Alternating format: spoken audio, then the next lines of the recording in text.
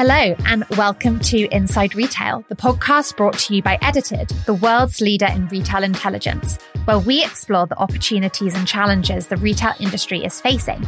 I'm your host, Grace Hill, and from fashion, beauty, and homeware, I'll be chatting to leading experts in the industry to shed light on how retailers can create a brighter future. On today's episode, we are diving into the topic of digital marketplaces. These can range from Amazon and Zalando in the West to JD and Alibaba in Asia Pacific.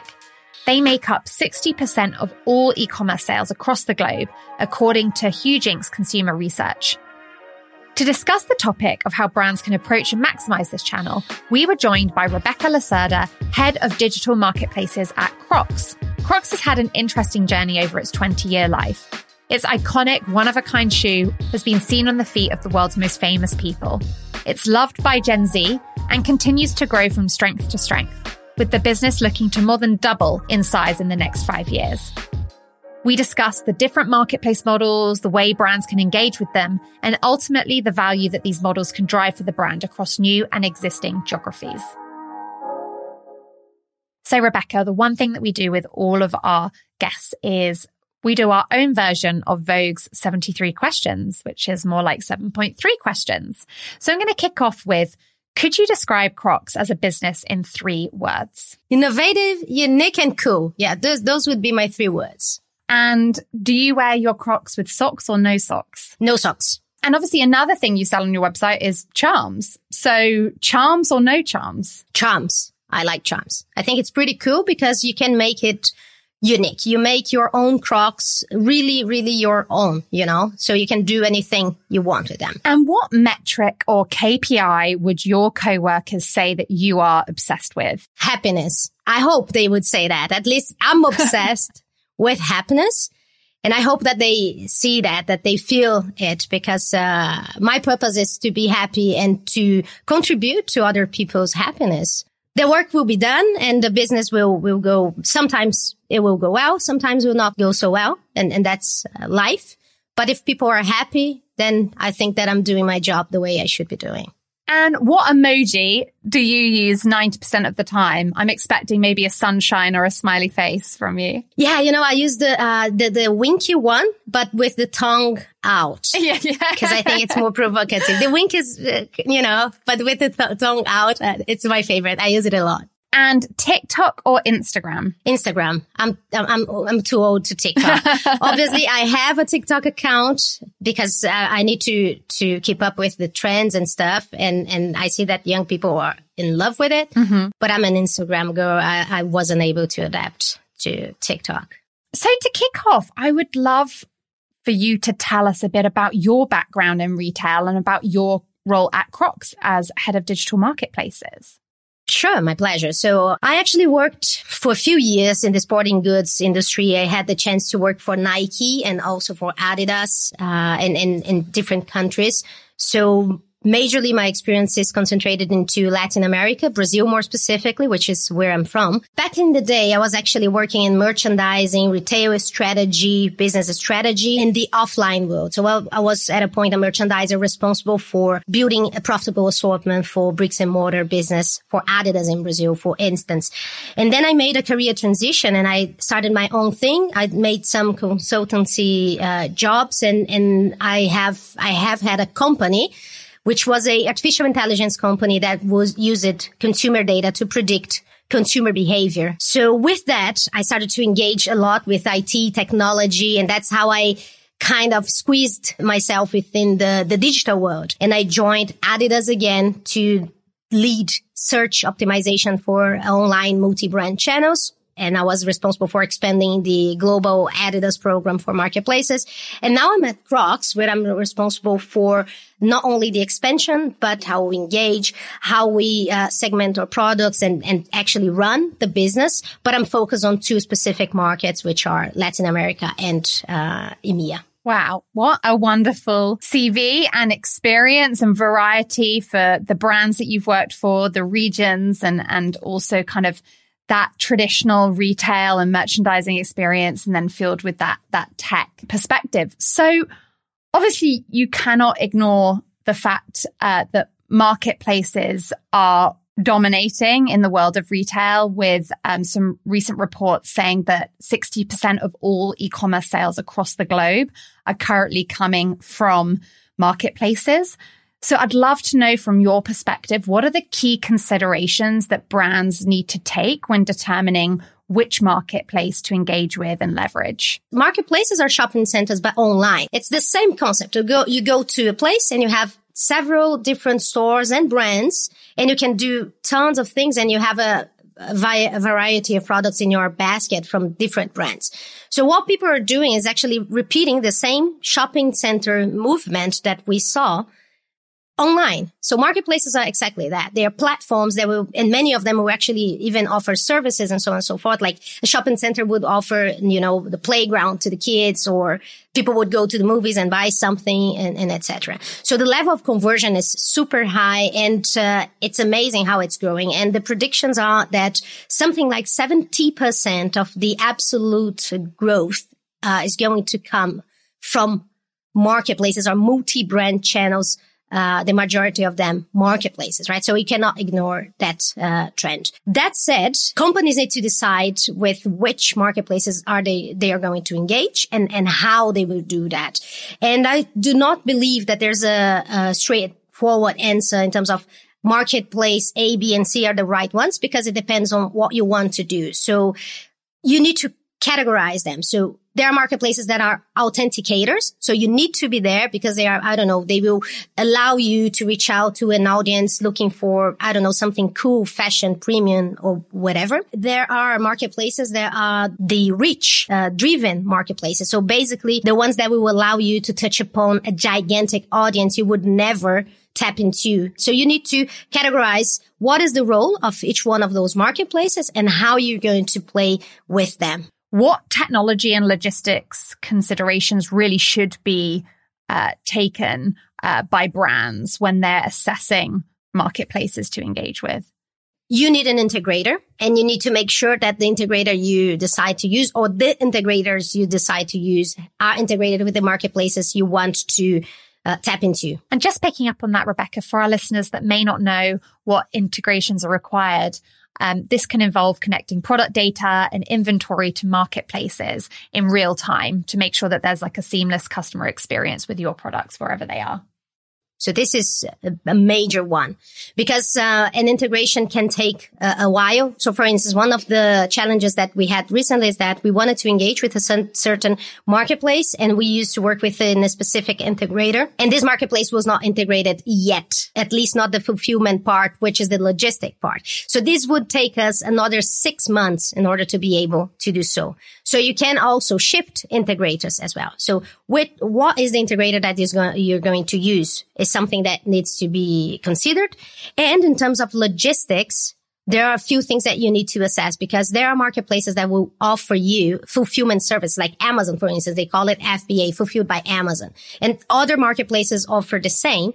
And it depends on how efficient are you to deliver and how much are you spending with your own logistics. Because depending on how much you are spending, it makes sense to use their logistics services. So a good example is Mercado Libre in Latin America is able to deliver faster than Crocs, and they cost less to us. So basically, if we are going to deliver, our cost to deliver is higher and less in our service is less efficient. So it makes total sense to actually put in place what we call the 3PL, which is basically doing this logistics using the marketplace logistics. At what point do you think a retailer would potentially move from having a pure marketplace presence in a region to maybe also offering their own direct consumer channel? When you are driving the marketplace business, first step is to decide, okay, is this an authenticator? Is this a rich driver,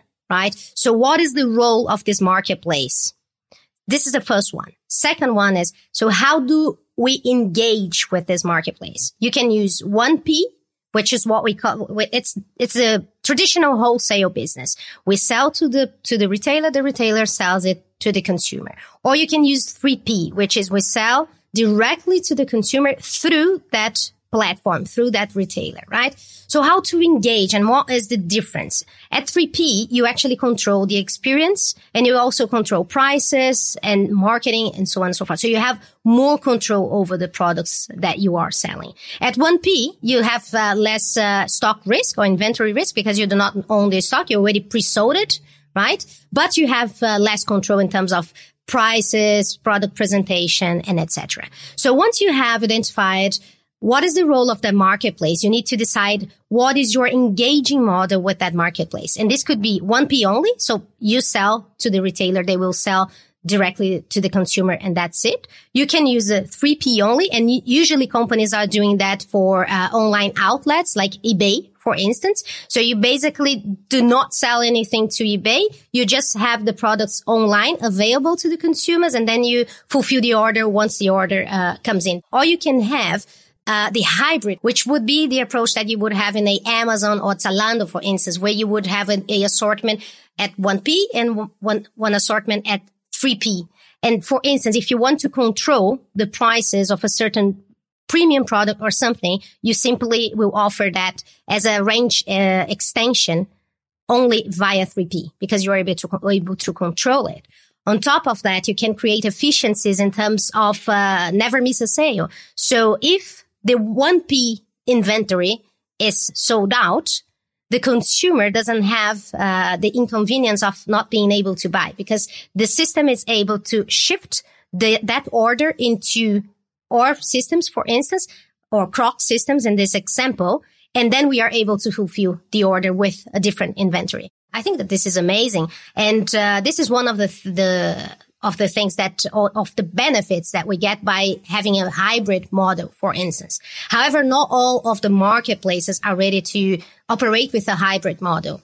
Probably it's not the right approach to have a hybrid model all over. So you need to decide how to engage. I guess ultimately the 1P versus a 3P model, though, for a consumer, it looks the same, right? It's a similar experience on that PDP. They're not going to feel that they're in a different store. So ideally, yes. So if we are doing our homework and our jobs well, it's flawless to the consumer. However, for instance, as I said, 3P or marketplace function, we brand control the prices.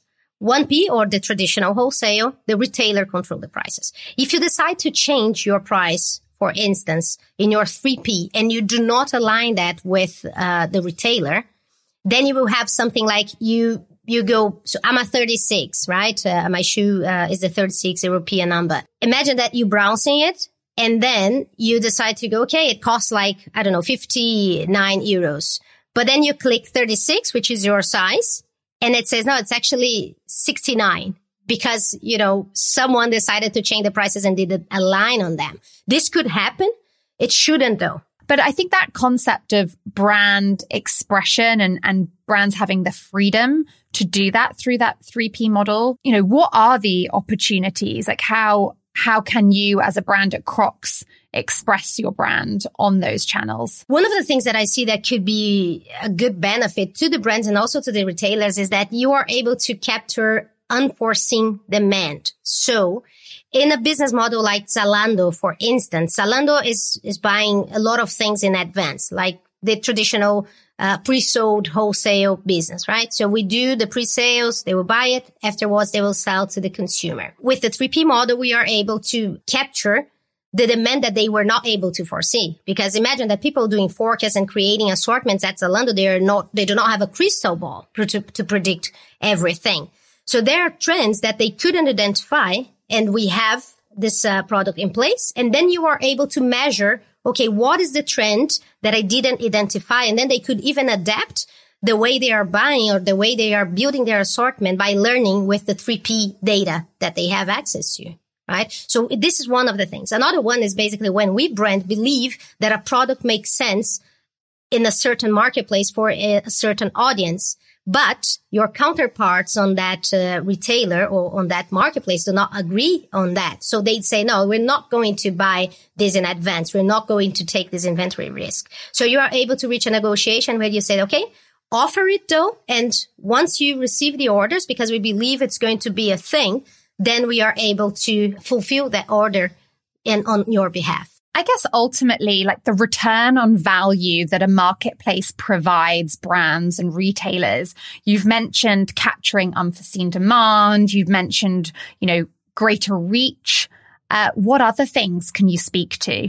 In terms of data to the brands, it is an amazing source of data as well. Because imagine that, and in some industries more than in other industries, you have a limitation in terms of the data that you get in terms of sellout. So as an example, Crocs sells to Amazon and Amazon sells to the end consumer in the 1P model. The 1P model, I have access to what we call selling data.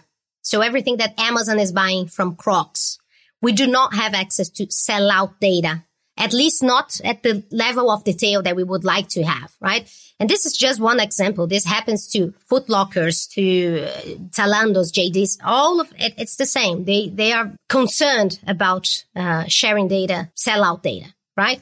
So with the 3P, you are able to actually track sellout data almost real time. So it's pretty amazing in terms of the data that you can get as well. So what kind of level of access and reporting do you get from marketplaces using a traditional 1P model? 1P, we have access to selling data. So everything that you're just selling to that retailer. Sellout is the limitation because usually they will share with you the units that were sold, but not the price.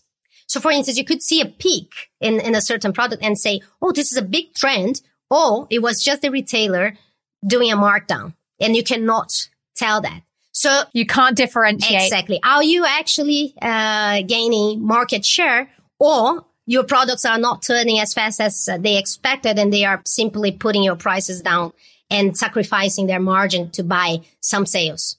And I think what is fascinating is like the data that Edited provides. And that's why a lot of our customers and our clients come to us, because they're able to get that insight to the products that are selling out and the price at which they're selling out through the data that we provide. So it gives that kind of additional lens and that extra information to the sell-in data that you guys have internally to be able to, have your brand on that platform or that marketplace's email blast that they send to their customer base or certain segments. So the fact that you're able to also identify, what are the marketing efforts that other brands that are sharing this marketplace space are engaging with. So for instance, Edited is a tool that would allow us to track what's going on in terms of what is about us on newsletters, our brand or our retailers talking about us on their email marketings and so on and so forth.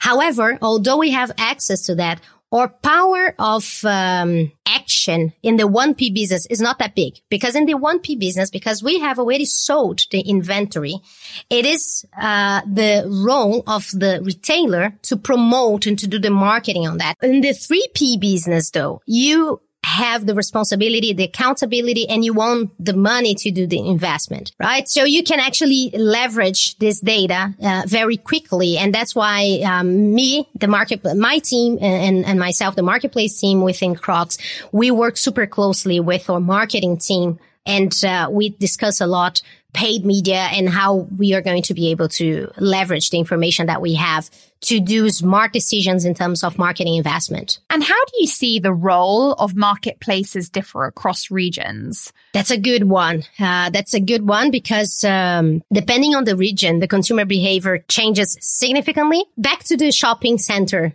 right? Like if you go to the US, it is a thing. People will go to shopping centers all the time. If you go in Europe, it's different. In Germany, the stores are actually the very old model of like you go in a certain neighborhood and the stores are there in the street, right? It's a different habit. Although we obviously have shopping centers in Europe as well, the market share is completely different than it is in the US or even in Latin America as a whole in this example. So depending on the market, the consumer behavior will be different. And then the participation of marketplaces will be different on that account, right?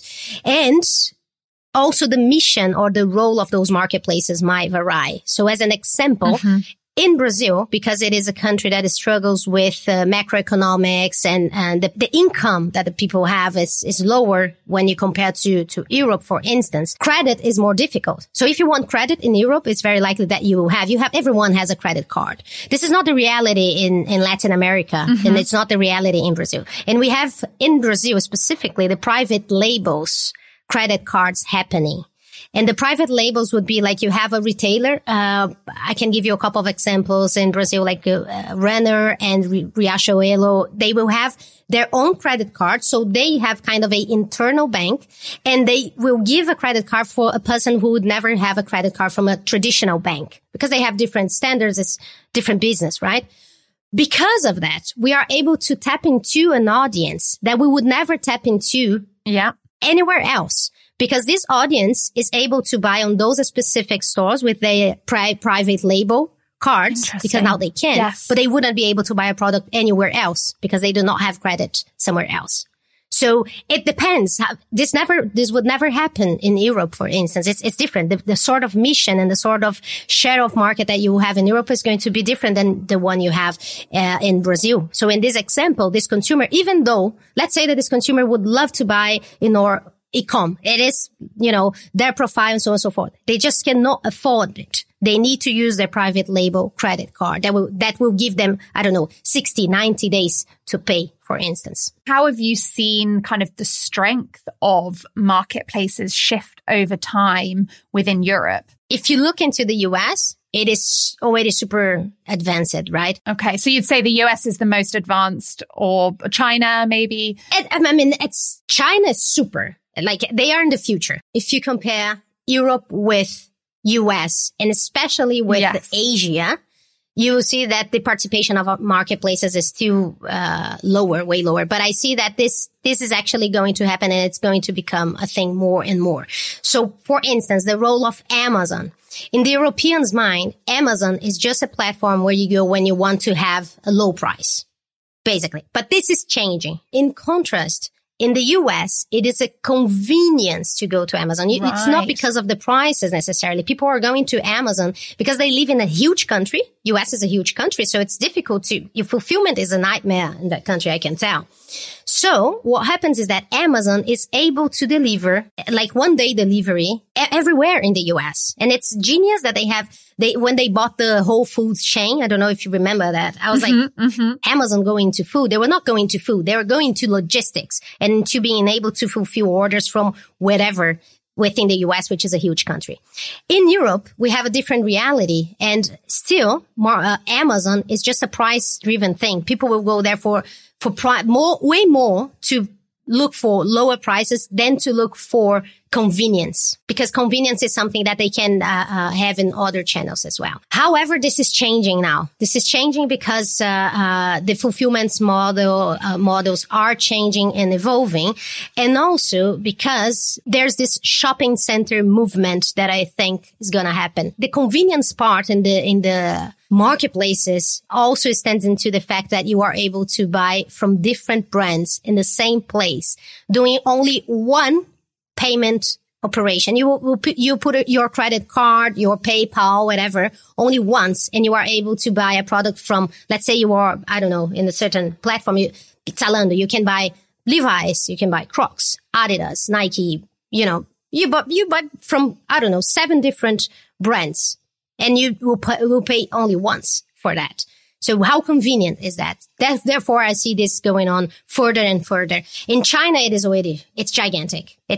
They are in the future, basically. If you look into things that are happening in China, I would say that they are at least at maybe 10 years ahead of us. It is fascinating. And I think like the whole convenience, customer centricity element is so fundamental and critical to why the strength of marketplaces is the way that it is. I guess one thing that I'm really curious to know is, how can brands stay up to date with emerging platforms within markets? Or how would you recommend that they do that? So here you go. If you look at Mercado Libre in Latin America, for instance, they were super fast, and they actually figured out logistics in a place that is very difficult to have that done. Latin America doesn't have this sort of infrastructure that we have in Europe or in the US. So to deliver something faster in Latin America costs you more and is more difficult.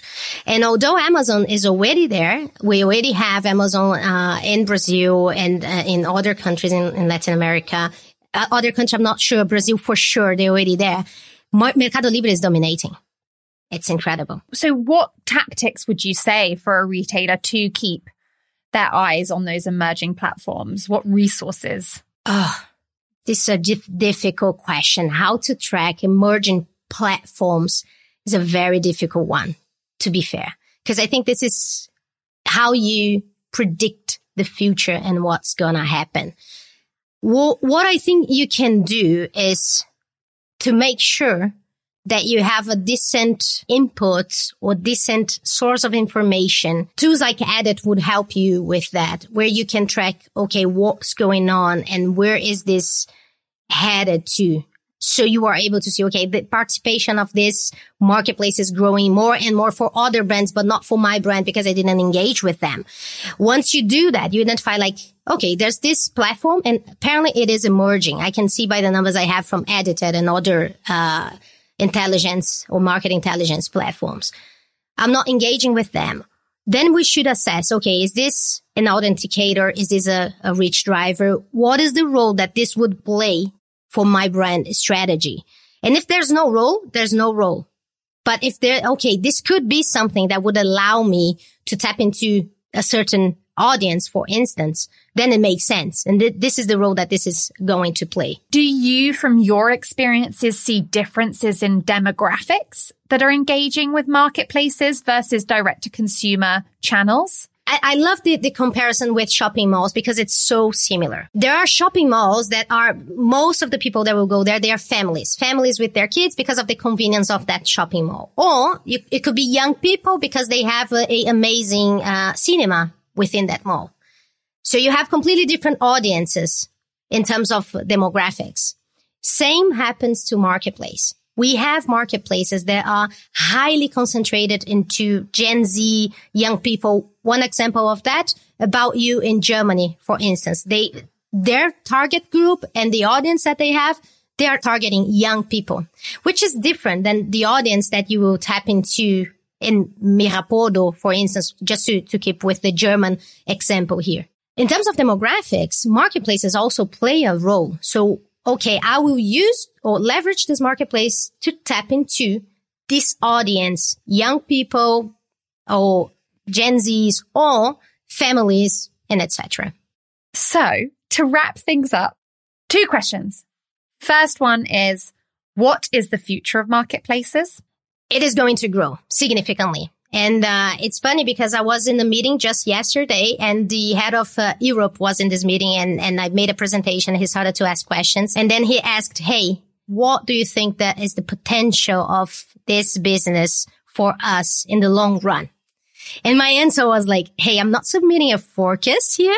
You know, but don't hold me to this. But if we do our homework and if we unlock the resources that we need to unlock, we will be able to multiply this by 10 in 5 years for sure. Because if you look into predictions that are or estimations in terms of where the growth is coming from, something like 70% of the absolute growth will come from marketplaces and multi-brand channels. And it's interesting because companies are kind of pushing into DTC mono brand, but I see DTC happening when you look into marketplaces as a DTC business because it's in the end direct to the consumer.